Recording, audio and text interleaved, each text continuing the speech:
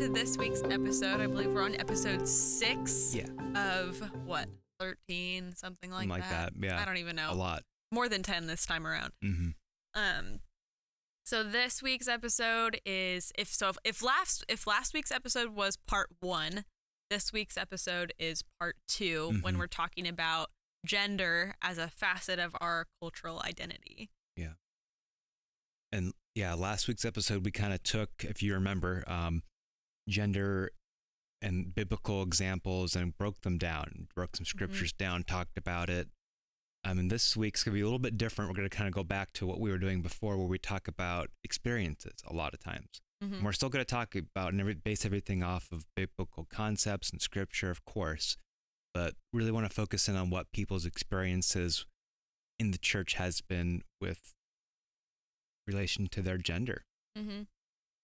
Yeah, so this week we are bringing back Mel from last week, and we're also bringing on Kimberly Shivers. You'll notice both of our guests for today are women, and that is largely because it's typically women who kind of draw the short straw, if you will, when it comes to leadership in the church, ministry, et cetera, et cetera. In a lot of churches, unfortunately, in modern day America, don't get the privilege of preaching or being in a leadership position or having a leadership title simply because they are women. And unfortunately, that is the reality.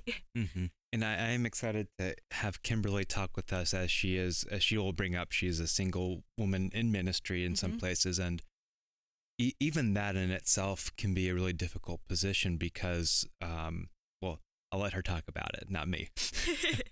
She has plenty to say on the matter, that's for sure. Yeah. So just like last week, we encourage you to send in your questions about this episode. It is this one in particular is very personal to our guests and to me, to all of us. It's a very sensitive subject, and please send us any questions you have about this episode, any concerns, etc., to podcast@culturebound.com. We would absolutely love to hear from you, even if it doesn't quite line up with what we'd like to hear. Yeah. So we would love to hear those rebuttals, questions, comments, concerns, etc.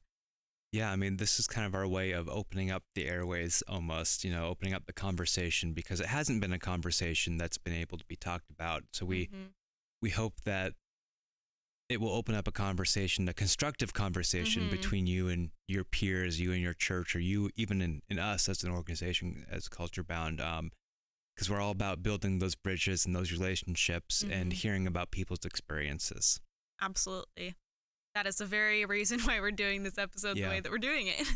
So we put together some questions for Mel and Kimberly, and I'm super excited to get to share the result of that conversation with all of you listening.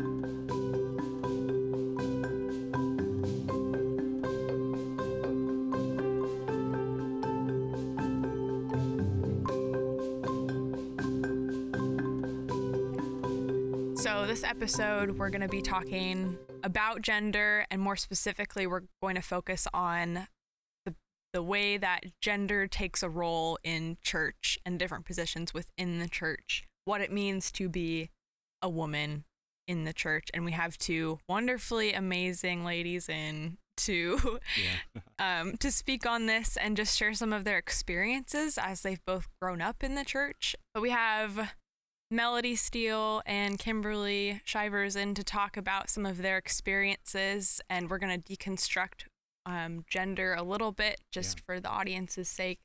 But thank you both for being here. Would you each mind giving a short introduction of who you are and what you do? I'm Melody Steele, and my husband and I co-teach a class at church. I've had other ministry roles. I was choir director for 10 years, and I've done everything from drama to kids ministry, just as opportunity arose. Wonderful. Well, thanks for having me. It's a pleasure to be here. I'm so glad you're here. Thanks. My name is Kimberly Shivers. I think I started attending between the age of 2 or 2.5. And my parents were married in this church when I was 3.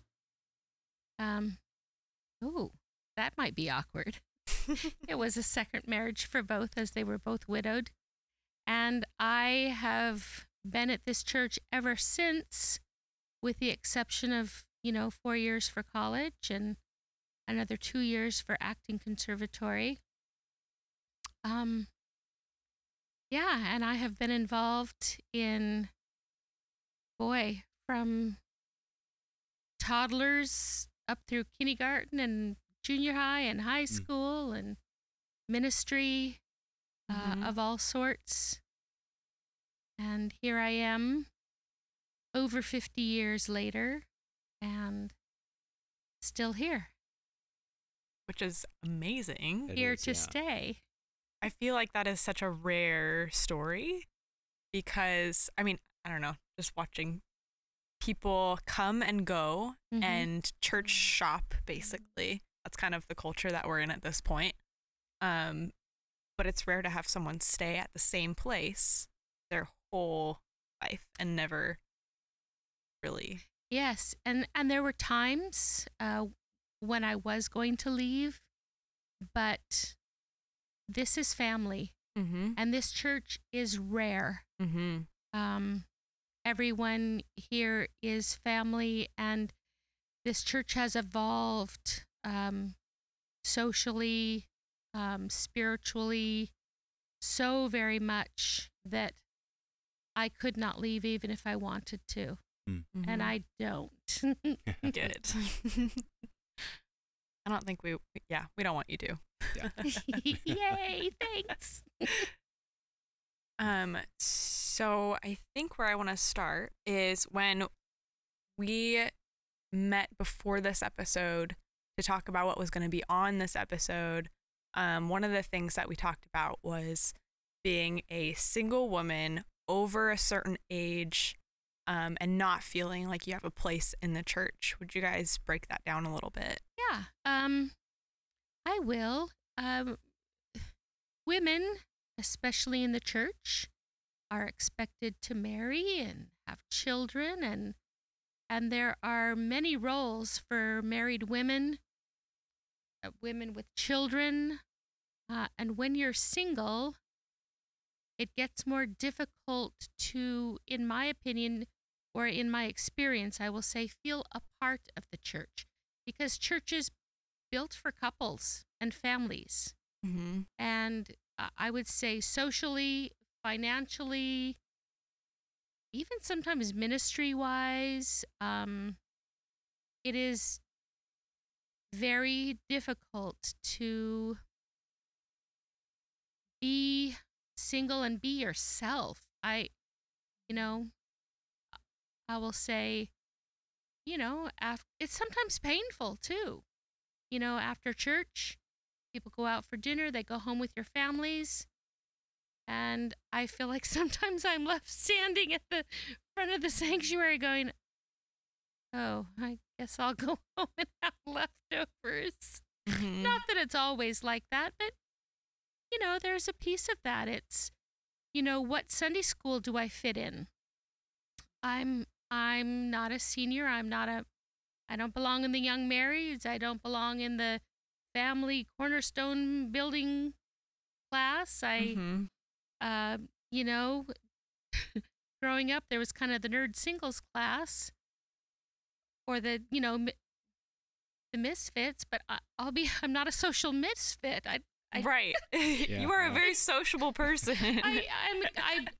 I hesitate to say that, but there are those classes, and I never really fit in there, and those classes didn't last long. And of course, we're such a cool church. There's no longer any of those misfits hanging around. I don't know, but that was part of it.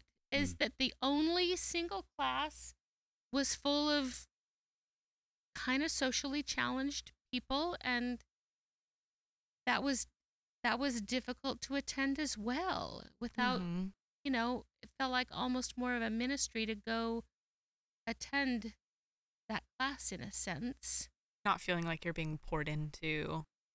Yeah, and not that I have to be poured into. I think, there's a time for that and there's a time to go and minister, and I don't know, it sounds kind of, I don't know how to talk about that appropriately without sounding like a social snob. Sure. But the truth of the matter is there were no people like me, young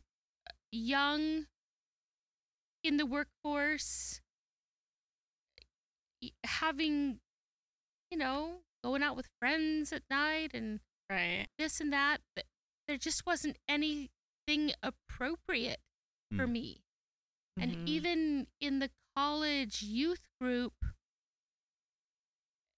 being a single woman is a kind of precarious place to be because everyone's kind of looking around and seeing where are the matches, who's matching up, and I just wanted to have friends. Yep. I mean, don't get me wrong. I would have loved to have somebody fall in love with me. I would love to be married. But that is neither here nor there. It's not how my life turned out. And I have a lovely, wonderful life. It's not that I'm pining after that. But gosh, it sure would be nice. Right. But that didn't happen. And so how do you, as a single woman, have friends with men as well as women and not have that weird dating thing, or are they looking at me as a potential something? Because that was always in the air, it felt like, when I was that age going to that particular Sunday school. Yep. And myself being in the college age group now, that's absolutely how it feels. And to be able to just get together without the expectation of that, like, would be so nice. It is, but I don't think we have taught our men and women necessarily how to be friends without that. No, we haven't. It's pretty in the air. It's kind of taboo. It's like if you're getting too close to someone, then we need to split you up because we don't want anything going. But the interesting thing is that I have not had that problem in the secular world, like on the job or totally with secular friends from college. I've only really experienced that in the Christian world. Same. And I mean, what you said about the church being built for couples and for families, I think it's also built for coupling. Yes. Put a verb on that. So I think that kind of adds to that, is that the idea is that you can go to church and meet someone there. And so the environment kind of forces you into those type of relationships in a way, even. And to where it's just harder to be friends sometimes because that's always this overhead approaching thing that whether the leadership knows it or is pushing it or not, it's just kind of there, I guess. Yeah. It is, even to the point where I remember my mother saying, Kimberly, so-and-so went to the youth group at such and such a church and they're engaged now. Have you ever considered going to such and such a church? To get engaged? Exactly. And I thought to myself, no. Why? Because you know what? If God wants me married, God can find me a mate, whether I'm here or in Africa or in Sweden or in Italy, wherever I am. I don't need to change churches to find a mate. Yeah. If God has one for me, I'm sure he's perfectly capable of bringing him to Montevilla Baptist. Or Montevilla Church, as we call it now. That's a great statement of trust on your part, and I admire you for that. Thank you for that encouragement, but honestly, I really feel like that's a gift from God, because I look at so many women around me growing up that weren't satisfied to be single or weren't satisfied to not have children. And I never really understood that. You know, I didn't understand. It still doesn't negate the fact that I'd love to be married. Right. But God has given me a pretty amazing life, and He's provided for me every step of the way. Mm-hmm. So what have, I have no reason to be dissatisfied or malcontent.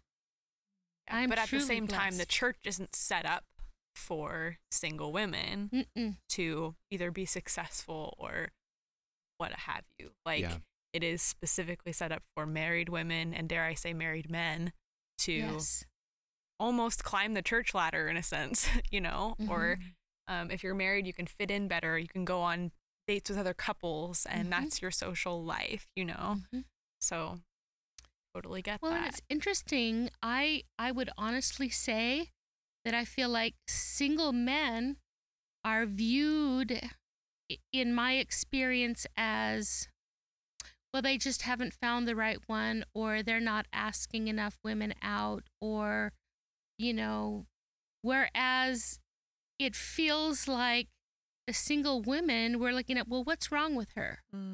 Why isn't she married? Why isn't she? Because men have the power to ask a woman out, to pursue. And in church culture, women do not have that power. It's true. That's a good point. Yeah. Sad point. Yeah. I had somebody tell me, I was thinking about going to Bible school at one point, and I had somebody tell me, oh, there's a lot of great godly men there. You'll find yourself a great husband. And I was like, oh yeah, that's why I'm going for sure. Wow. $120,000 husband. Goodness. You get your MRS degree. But it does, it shows how our culture's thinking, or how this weird church culture thinking kind of permeates. Yeah, and it's really funny because that's not what the Bible necessarily promotes. Yeah. No.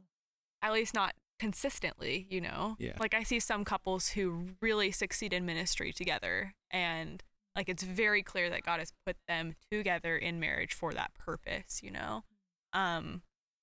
and then there's also Paul, who it's like, he's telling people basically, stay single, like, use your years as a single person to serve the Lord, and that's part of his message. And so, like, where did we get mixed up? Like, oh, marriage is the goal in life, and this is how you're going to fit in, is by, having your partner and being married. And Well, I wonder if it's because as women, we are very relational, and we have a desire to be relational, to be with other people in relationship.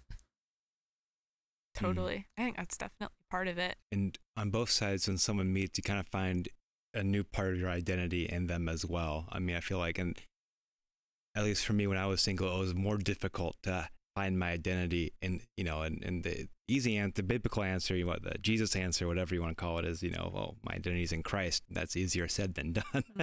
So you can almost use it as an excuse to feel more whole, more identity by just being married itself. It's kind of a easy, quick way out for a little while of that kind of identity crisis almost. It's interesting that you say that. I remember very distinctly, I think it was in junior high, and it was right around Valentine's Day. And it was something about one of those conversational hearts, but I don't remember what it says now, but I remember putting it in a locked box that I still have. Oh, I do remember. It says, I'll wait. Wow. And I remember having a very distinct conversation with God and just saying, I will wait for the right one. And if it takes forever, I'll still wait for the right one. And I'm not going to push it. I'm not going to go looking for it. I'm going to let you orchestrate that. But I will wait. Because I would rather, I came to later in life know that I would rather regret being single all my life than regret being married. I regret what I think or may have whatever missed out on than to regret what I have. And the Lord has honored you with that. I see it that way. Oh, thank you. And maybe some of us who are married think, the grass is, I think everybody kind of thinks the grass is greener. Yes. But yeah, to see people in their identities as gifts to the body. Why don't we value people like that? Anybody, everybody. Yeah, and that by and large is such an important message that Scripture gives us. Yeah. Because we're all part of the body, and if one part hurts, all of it hurts. But you're not a whole body if you're missing your right hand. Like if you're not allowing it to also do work, you're cutting it off. You might as well cut it off.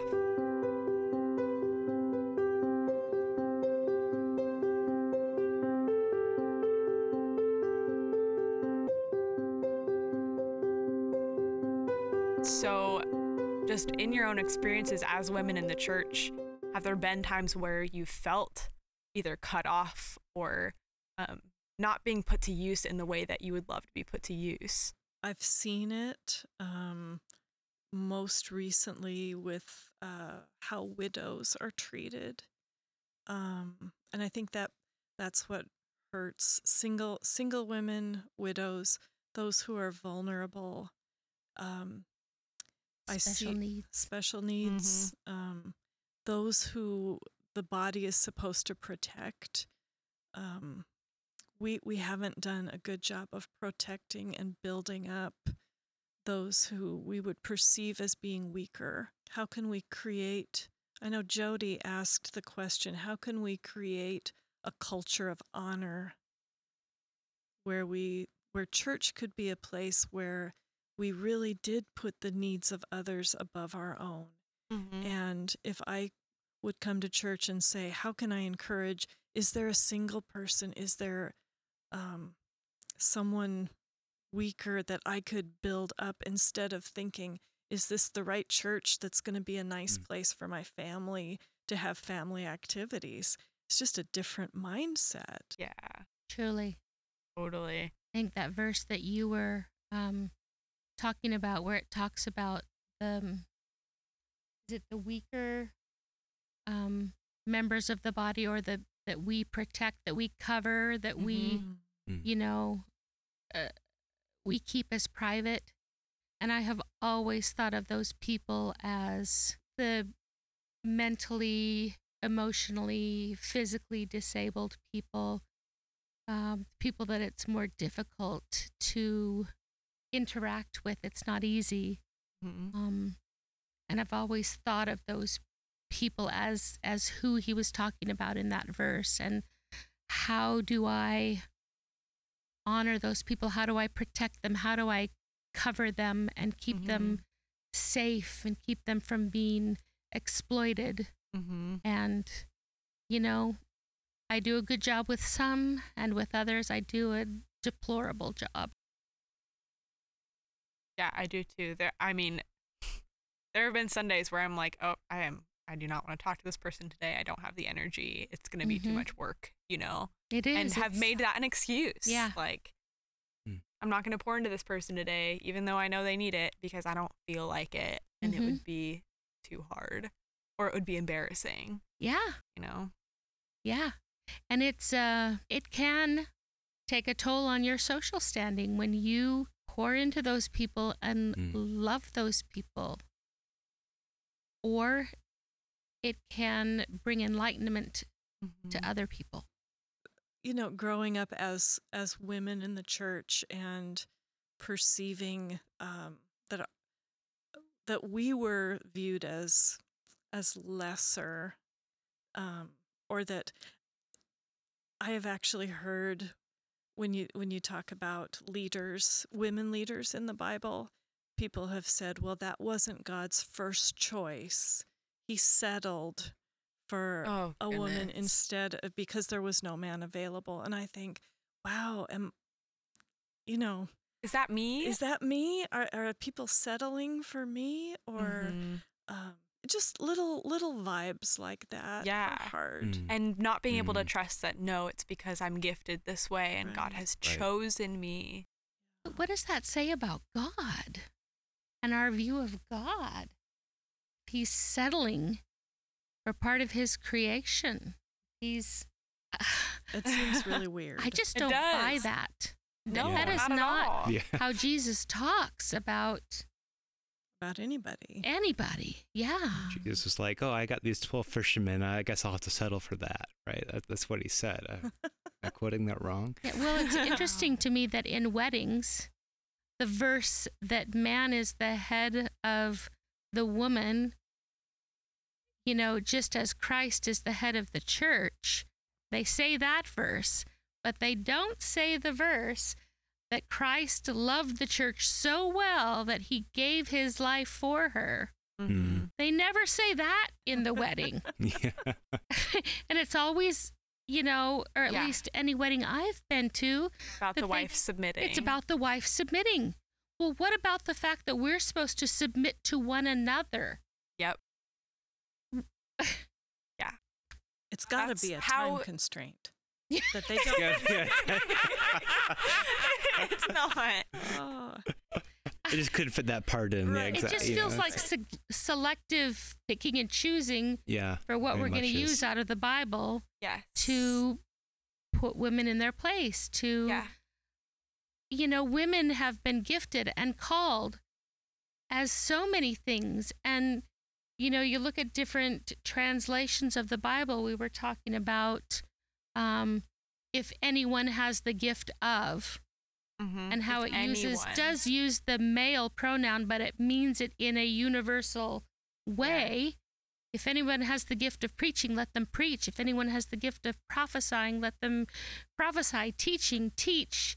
Mhm. You know, serving, serve, encouraging, encourage. Yes. Yeah. beautiful. Yeah. Yeah. And yet we put gender specific Stipulations Like, on yes. jobs. boundaries. Yes. Yeah. Yeah. Yeah, we do that with And ho- titles. and how is that right? positions. It's not. Hmm. I feel like it's so much more of a tradition than it is a biblical truth. It's culture. It's not biblical. It's what the culture has said.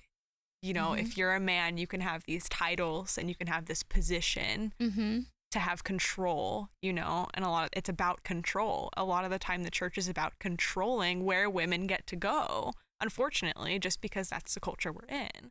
Which is sad because women do end up doing the job of pastoring, Yeah. the job of teaching, Mm-hmm. the job of apostle. They do it. Yes. They just don't get the title, and they are not recognized. And I don't mean them to say recognized because we need them to have power or position, right. but recognized so that they can do their job. Yeah. Yeah. No, They have it's the true. freedom to move and work in the church Isn't that what leadership is meant to do? Is free up the Yeah. body to do the work that they're and called forward to the do. kingdom of Christ. Mhm. Yeah, that's Mhm. submitting to one another. Yes. And I love, well, okay, so my mom just got married this last weekend, and her husband wrote the charge to the bride and groom from scratch, did it all himself. And it was about the verse of how men are meant, or the passages about how men are supposed to regard their wives, and took it and said, okay, so if this is how men are to regard their wives, this is actually the wife's role in the marriage, is to be honored, is to be cherished, is to be loved, is to be understood, is to be nurtured. That is her role in the marriage, because that is Christ's job for the church. That is the church's job under Christ, is to be honored and cherished and loved and nurtured. And so when we're talking about submitting, we're not submitting to someone's whim, you know, we're submitting to being loved by them. Mm. And that's actually what it's referring to. You know, you're submitting and trusting this person to love you, not to take That's so control beautiful. over Lord, it your over life. you. And Yeah. that is Wow. a trust, a matter of trust. Mm-hmm.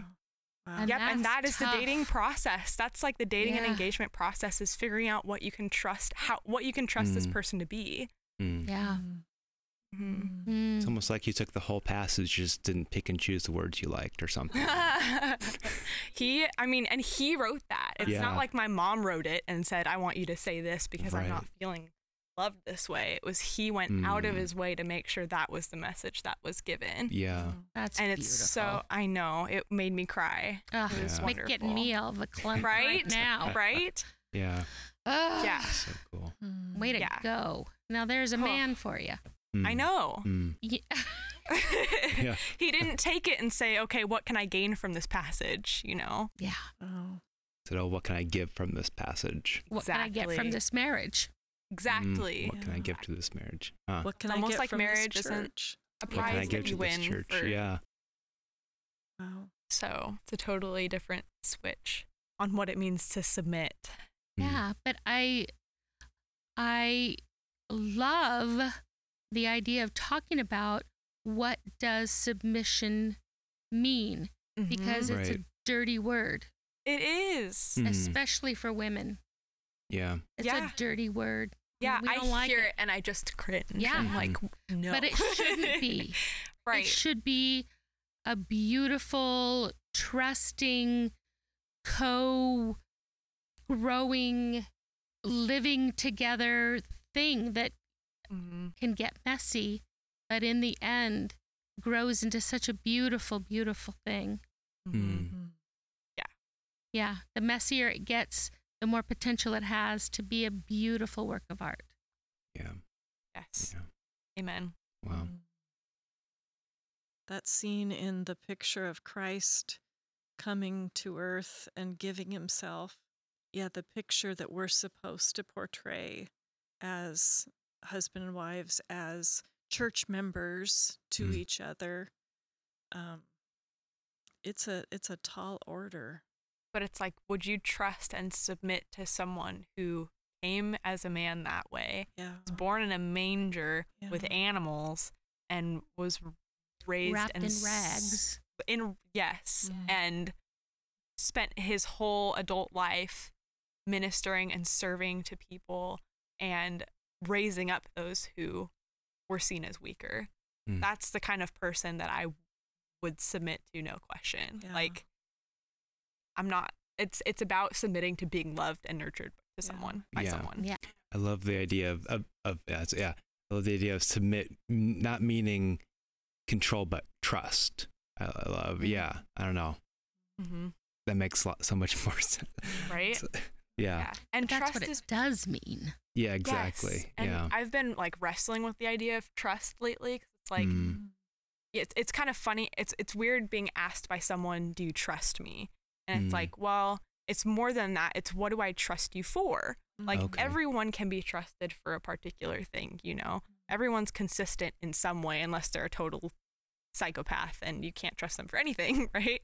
But it's like, okay, well, I can trust this person to keep me safe or be looking out for me, and that's what I can trust them for, rather than just a blanket statement of I trust you, Mm. you know. And so it's specific. in getting to know someone, Yeah. you know, like you get to know who they are and what they can be trusted Mm. for, regardless of if you would trust them with a specific thing or not.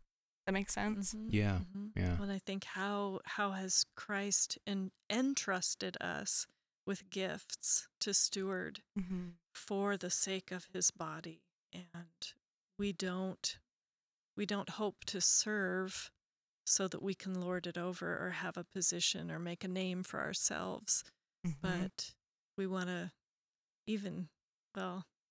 as women, we want to serve to build others up.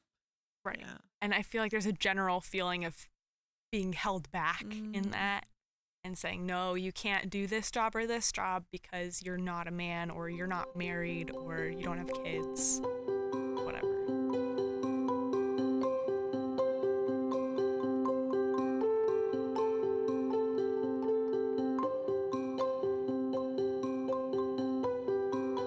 Yeah, it's even in my experience has been that a young woman can say something and, you know, she's a young woman. She's a young woman. We can't really take what she says, you know, she's not wise. She's not, you know, a married woman has something more to say because she has experience in church culture, in my experience. A married woman with children has even more to say and more credibility, I'll say, because she's married, she has children. A single woman doesn't have a lot of credibility unless she's a single missionary, a lifelong missionary with a, lifelong ministry. Now that's some credit to your name. Sure. Then what you say has some validity and some meaning. Other than that, unless it's in the realm of comedy, there really isn't. At least that's been my experience. Yeah. Yeah. Well, and I could see a married woman looking at a single woman and like thinking, well, what would you know about my life? How could you possibly speak into my situation if you haven't also lived it? Well, I'll tell you what, because single women watch and look, because we're looking at what we would like to have eventually. And I see so much. I mean, to the point where I truly believe myself to be a marriage and child rearing expert. And I say that in jest, but I also say it in a little bit of truth, or maybe a lot of truth, because I've seen it all go down around me for the last 50-something years. And how valuable is an outside eye? Yep. Yeah, yep. That's true. Didn't think of that. But yeah, I don't know. And I think, God gifts us as far as seeing things, and I see marriages and I see how they treat one another, and I just think to myself, wow, if you, I don't know, as an outsider looking in and sometimes wishing that I had that opportunity, I don't really know how to end this sentence. But I think there's a wisdom that comes with visualizing all different kinds of marriages and all different kinds of child rearing situations, and seeing I've seen kids grow up in the church in many different situations, kids that have turned out, kids that haven't, and I don't know, feels like it's God's grace more than anything. And a formula. Yeah, it's not a formula. Yeah. It's, I think we're so good at judging other people. So easy to do, and I think fun. women are, I will say, it feels like women are under judgment far more than men. Yeah. People look at the children, and if they're misbehaving, who do they look at? Who do they talk about? The mom. That's right. They talk about the mom. They don't talk about the dad. They talk about the mom. And is it the mom's fault? No, not necessarily. But the mom does get judged for it. It's true. If there's a single woman and a single man, I'm telling you, again, they're looking at the single woman as what's wrong with her that nobody wants to marry her. At the single man of, he's too busy at his job. Oh, he has the gift of singleness. How noble. How noble. Oh my gosh. Oh. It's true though. And if the woman walks up to him and greets him, like if she makes, then of course she must really like him. Of course. Yes. Because there's no way she could just go up and say hi without really liking him. No. And that's always the way it is. If I sit next to a man in church, I will guarantee you that no less than 5 other men or women will come up to me and go, so, who was that? Who was that you were sitting next to? Ooh, ah. It's happened many times. Yeah. It's interesting what you're talking about. Well, if a single woman's in full-time ministry, like a missionary, then well, no, that's something, that's held higher than a single woman who has a job and ministers on the side. And I think It's very true. we take a lot of the the time, verse your from job, Paul. your regular job is your ministry. Exactly. Yeah. But we kind of take that. I mean, I think that's a deeper rooted issue in the church, is that missionaries are thought above the commonplace worker, of course, Yeah. So I think that gets applied there too. Well, so are pastors and pastors' wives. well, of course. And they're held, and pastors' children are held to a much higher standard than any other man, woman, or child in the church. Yeah. It's unfair. It's totally unfair. Yeah. It's not right. It's too much It's not. pressure. Mm-hmm. Yeah. Again, those that we're supposed to be supporting and honoring, and we tend to tear down.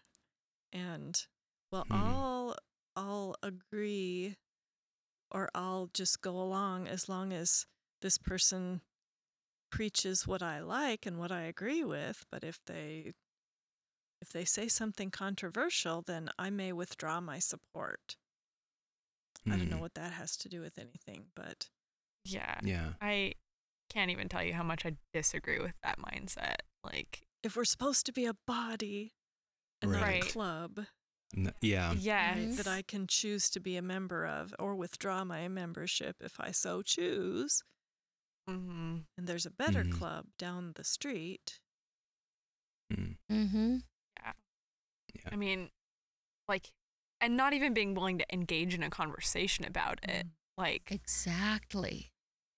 if you're just gonna hold yourself way up here on your pedestal, on your high horse, and like, my ideology is better than yours, and how dare you Mhm. contradict what I think is the gospel truth, even if it has nothing to do with the gospel, and like, just pick up and leave. I don't understand that. It's not relational. It has nothing to do with people, which is what scripture is all about. That's what the actual gospel is all about, you know? And it's not the example of Christ that we see when he runs into those issues with the Pharisees or with other religious Exactly. leaders. In fact, it's what the Pharisees and religious leaders act like. That's what they're emulating. They're not Christ's actions, who was to keep asking questions, to change the game, so Mhm. to speak.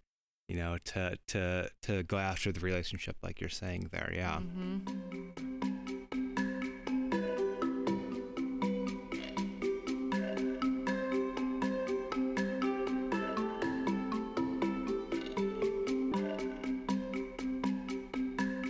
I can't help but think all these things we've talked about that happen, especially with single women and women in ministry in the church. Like, how does that affect your identity? You need to be told that you need to submit to someone over power or control. Like, what does that do to your identity? Or to have the church say, well, you're not as useful as this other person in full-time ministry, or you're not as useful as this married woman. Like, that's got to have some effect or toll on your personal identity and your relationship with Jesus, even, because Well, I've heard comments like, what does my genitalia have to do with the job that I can do or the way that I can serve? And frankly, I don't know. Does it come down to just that? No. I mean, no, seriously. It doesn't. And when we Oh. disallow people from serving, and again, it should be serving, not desiring to make a name for yourself. Right. Then people will look for their identity elsewhere. If I can't use my gifts here, I can use them in the world effectively, and I will be respected there. So I then search for my identity somewhere else. Yeah, and that's one thing, like, the secular world sees women that way too. In a lot of places, like, big feminist movements, that's what they're trying to, like, solve, right? Or overcome or overpower or whatever. It's like, well, you don't treat us equally, and we're victims of X, Y, and Z. And so even there, like, you almost take on a victim mentality, or there's a propensity to that. And so, yeah, it's not something that's going to get solved by, walking away from the church and trying to find it in the secular world. Yeah. True. It feels like in the secular world at least, I know that I can have a friendship with a man. Yeah. That there's not that cloud of, ooh, does she like me? Doesn't she like me? Does she trying to, what's going on? That is not as prevalent in the secular world, I have found, as it is in church culture.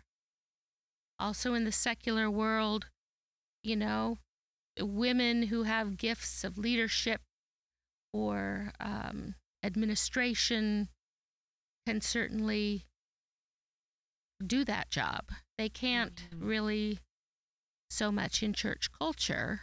They can lead women's ministry. Well, Or okay, children's. yes.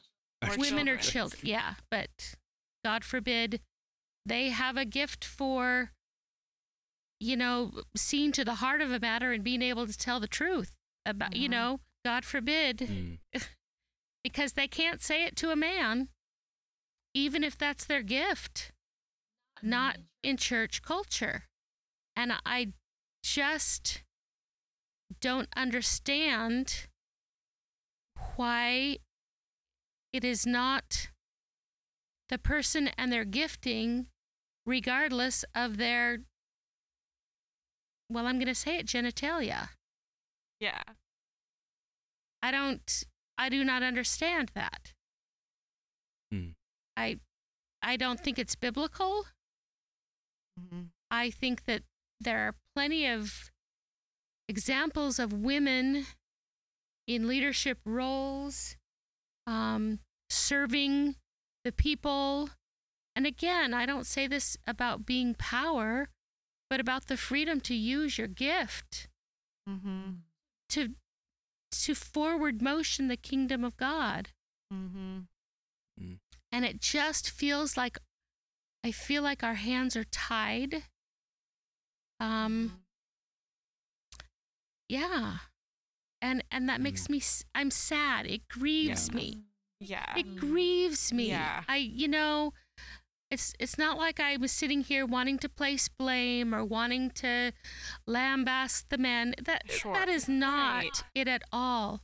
Yeah. I just grieve the missed opportunities that women could have to make forward motion within the kingdom of God here on earth.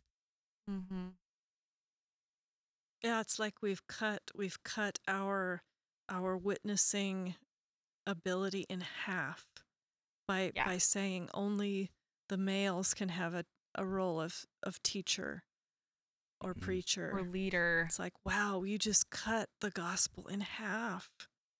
Yeah. And on top of that, how are we seen by the outside world? As archaic, as brutal, as exclusive. Yes. And that Sexist. so sad. Yeah. Sexist, yes. Paternalistic. It's so sad. I feel like is there a Bible verse about what happens to people who stop other people from being in ministry or doing the Lord's work, or people that try to impede on the Lord's work? I feel like there's some sort of punishment that comes upon them afterwards. I don't know. Maybe I'm crazy. There's a verse about teachers and preachers, isn't there? Woe to you if you lead people astray. You'll be held twice as accountable. Okay. The woes to the Pharisees, if you prevent someone from entering, people who are trying to enter the kingdom, you weigh them down with burdens, and you don't lift a finger to help.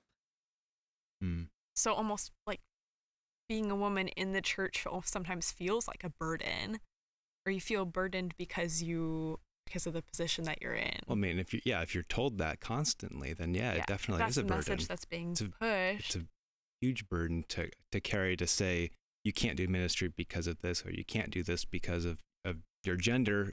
But if we could feel embraced instead of just tolerated, well, we'll let you do this gift or this ministry because you have the support of your husband, or you're under your husband, or you're under We'll the let you do it. elders, but you can, Or because we give a caveat from the pulpit that about, you're okay. yes, you are a woman, but you're very gifted and there's an opportunity here, which has happened so many times because of the simple fact that it was a woman doing a ministry job that was more upfront, more in view of the general congregants.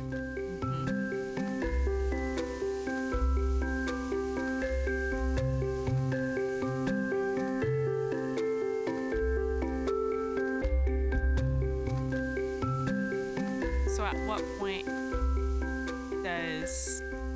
because it feels like sometimes leadership is trying to not step on people's toes in the way that they decide where women can go and women cannot go.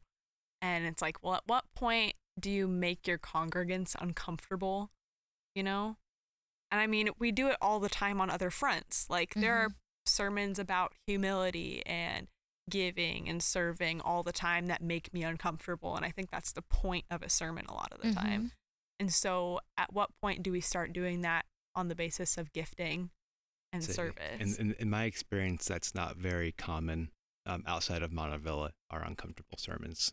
Very comfortable sermons are the commonplace. That's true. Yeah, that's what I appreciate about Montavilla. But that's a good question. So even like for in general here or elsewhere at other churches, when especially at with the subject, when do we make people uncomfortable? I mean, my answer is all the time, but mine too. I'm like, well, let's go. Let's dive in.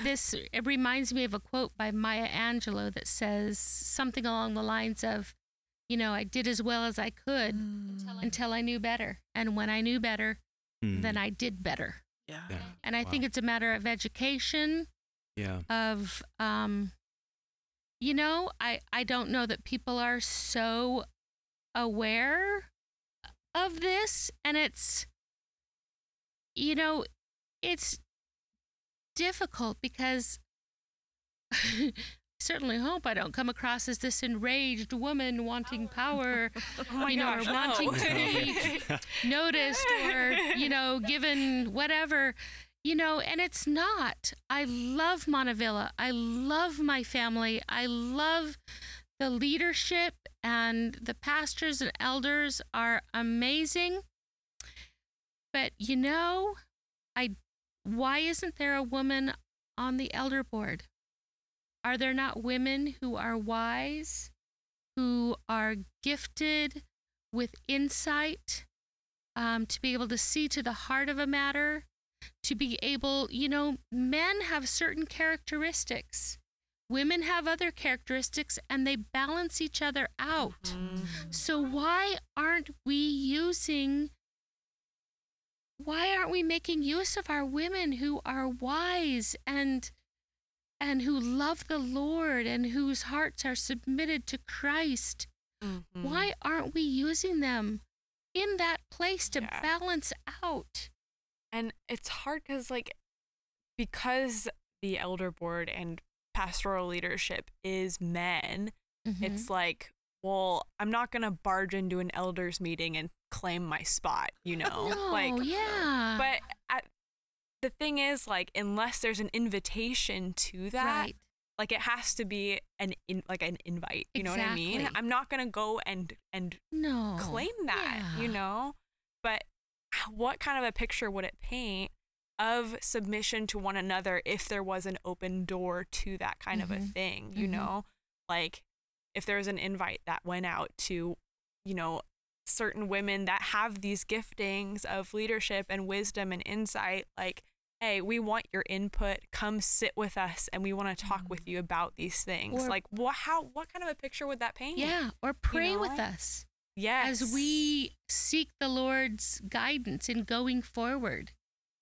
You know, I think it will take an invite, though. Yeah. I think that will be key. Yeah. And I think leadership gets very comfortable because they've been doing the same thing for 300 years, and the same or more than that, whatever the amount of years are, the same, if you want to use the word power structure, control structure, whatever kind of church structure has been there. And so, I mean, if you can't see why it's broken, then why would you change it? But that's, I think, when tradition starts to become law. Yep. And I think about the same idea as far as dancing. Dancing at this church was taboo. Whoa. Taboo. If you were going to have your reception at Montavilla, there was not going to be any dancing. And it was frowned upon. It was taboo growing up. And then it became, well, okay, but you can't do it on, church property. And then it became, okay, well, you can do it, but only in fellowship hall in the basement, not in the sanctuary. God forbid. But, this is what I love about Montavilla, is that our leadership keeps going back and looking at Scripture and seeking the Lord and saying, well, why aren't we dancing? Why is that wrong? Why are we saying it's wrong? Yes. Because it's not wrong. Yes. And this is about celebrating a moment. I'm getting all verklempt. It's a beautiful moment. Of course, we want to celebrate that. And I'm so thrilled that, the leadership changed, because they realized that this has been more tradition than it has been biblical scriptural teaching. So let's change. Let's change that. Yeah, and I love that about us, about Montavilla. We learn better and then we do better. Yes. Yeah. Yes. And I know some will say that we've caved and that we aren't holding up what some interpret some passages of Scripture to teach. Yeah. And we want to say that we are not ignoring those passages. Yes, Kylie. I can't tell you how over I am of people using Scripture to back up their traditions rather than the other way around. Yeah. Looking for specific passages to say, this is why we're doing this and this is why it's good. And it's well, you're bending that. That's so out of context, versus building your traditions about what Scripture says is good. And I think we talked about that in the last podcast. Yes. There's a little commercial for the last podcast. Yeah, you go. In case you're wondering about those scriptures. Might go re-listen to that if you Or or take listen a if you listen. haven't. So It's spicy. It's good. Delicious. Because definitely Scripture is our guide. The Holy Spirit speaking through His Word is where we're submitted to that. Number one. And sometimes it's hard to tell whether I'm submitted to the Holy Spirit or am I submitted to what culture says is correct. Isn't that, I think it's interesting that in the church I grew up in, which is not the church I attend now, although it is the same church, I was taught A plus C equals B, and that's how to be a good Christian. And I was not taught about walking in the Spirit, about constantly keeping in contact with God through prayer, through correcting my mindset, through taking every thought captive to the truth of Jesus Christ. And how much harder it is to walk out my faith that way than it is to follow the commandments, do 15 minutes of Bible study at least a day, and it has to be in the morning, not in the evening, and have a prayer list and pray every day and, be a good girl. Only watch 30 minutes of Netflix each night. No sex, no drugs, no rock and roll. No dancing. And then, or dating boys that do. All right. And then I'm a good Christian. But I look at the Bible and I see people like Abraham, who said his wife was his sister and let the king sleep with her. Twice. Twice. You know, Peter, who, oh my goodness, talk about a jerk. That man. You know, all Peter. these different, I don't want to say characters because it's not a comic book. This is the Bible. This is truth. This is the scripture. And all these founding fathers of our faith, patriarchs, were as sinful as they come, just like me. Mhm. Just like me. And just like everybody around me. And how can I judge someone else for what they've done or for how they're acting when I know that God uses people just like me? Mhm. And he uses them despite their gender Despite. and despite any other Perceived Yeah, weakness. Yeah. And including all the ugliness and sinful nature that comes with it. And that's the glory of God. That's the glory of it all. He takes our crap and makes it gold. You know? While we were yet sinners, Christ died for us.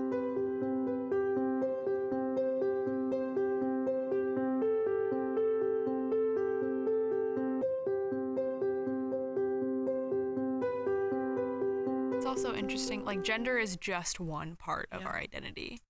It's just one. And I feel like we make it this big, huge thing sometime. And it is a substantial part of who we are. If we don't have that, we're not quite human, you know? But at the same time, like there's so much more than just, oh, I'm a woman. Why does that have to be the thing we use to Yeah. divide and define each other? Like, And it's interesting that we're talking about church and gender in this episode with identity, because I feel like a lot of Christians' identities come down to the church they go to and the gender they are. I mean, there's for a lot of Christians, there's not much outside of that, honestly. And it's true. and so that's where a lot we take our worth is what church we go to, what that means, and then what gender we are and what that means. Yeah. And that's not necessarily a healthy way to view gender or the church. Right. Yeah. And in church, there's only a few prescribed ways to be a woman or to be a man. Yeah. And we don't have very large definitions of how to fit in that box, you know? It's like a guy who paints his nails, like, isn't going to be as accepted, you know? Not to call you out, John.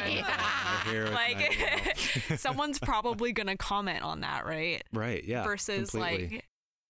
Well, a man is to have short hair and a woman is to have long hair.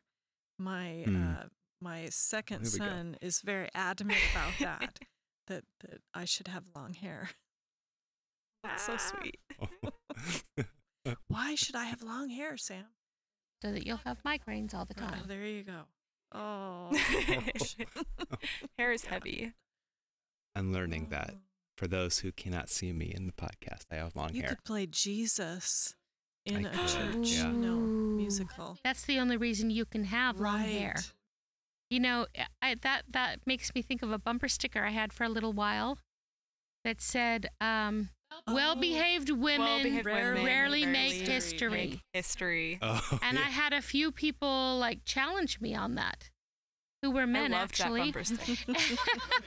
No women No challenged women you challenged on that. me How on it, interesting. but some Just men did. Well-behaved men didn't really make history. Well, but here's the deal. If you think about it in the Bible, was Mary, the mother of Jesus, considered a well-behaved woman? Oh. No, when she was pregnant outside of wedlock. Exactly. Pregnant outside of marriage. Mm. Not well-behaved according to the culture of her day at all. Amen. And I think about it, it's Joan of Arc, not considered a well-behaved woman. Rosa Parks. Exactly. People, women who stood their ground for what was right, regardless of what other people thought of her. Which that should be the definition of well-behaved. But it's not. But it's Yeah. not. If you're a woman, Yeah. a lot of the time. And isn't that sad, though, that even has to be a thing? You know? Yes. And Yeah. why is there nothing compatible about men. It's the women who are always getting in trouble. What was I watching last night? 10 Things I Hate About You. Oh, yeah. Where she's in the classroom and her classmate keeps like pushing her and like provoking her. She finally like lashes out and she gets sent out of the room. And like, I mean, you see that thing happen all the time. Like that happened in school for me plenty of times where it's like the girl is the one getting in trouble for the guy being inappropriate. Like, really?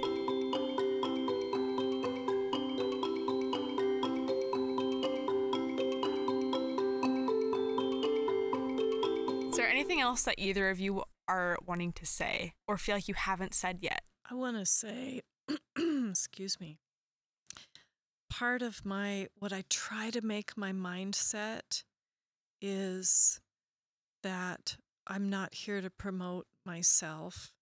That if the Lord is in control, even of what I perceive to be inequality. Jesus didn't consider equality with God something to be, tightly grasped. He made himself nothing. And if that is my role model, if he is my role model, and if I am going to take the attitude that I'm not here to be served, but I'm to serve, and I don't get put in a position of leadership,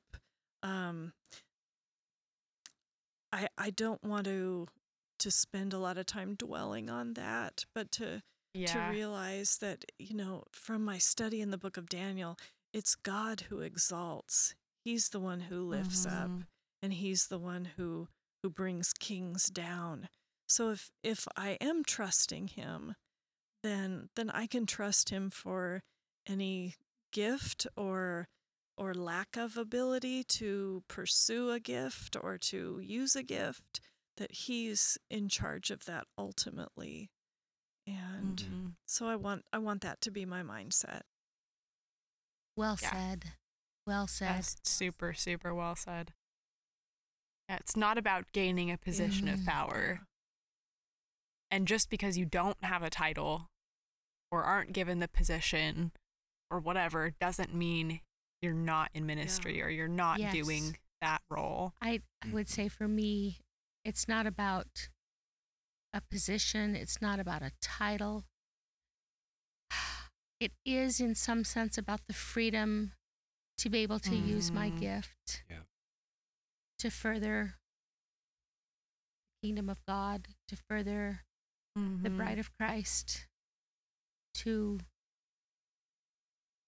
create more understanding,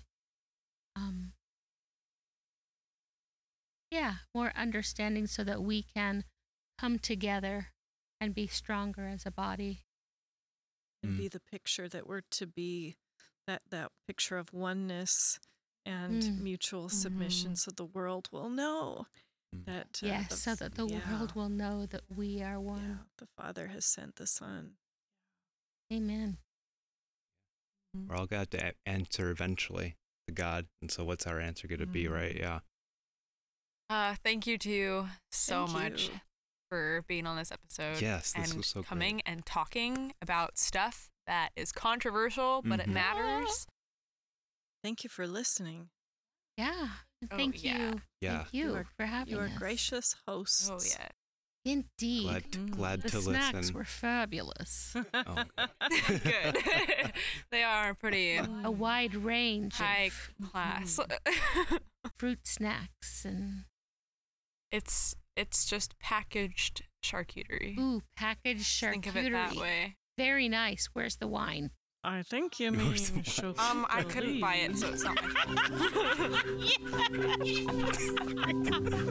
fault.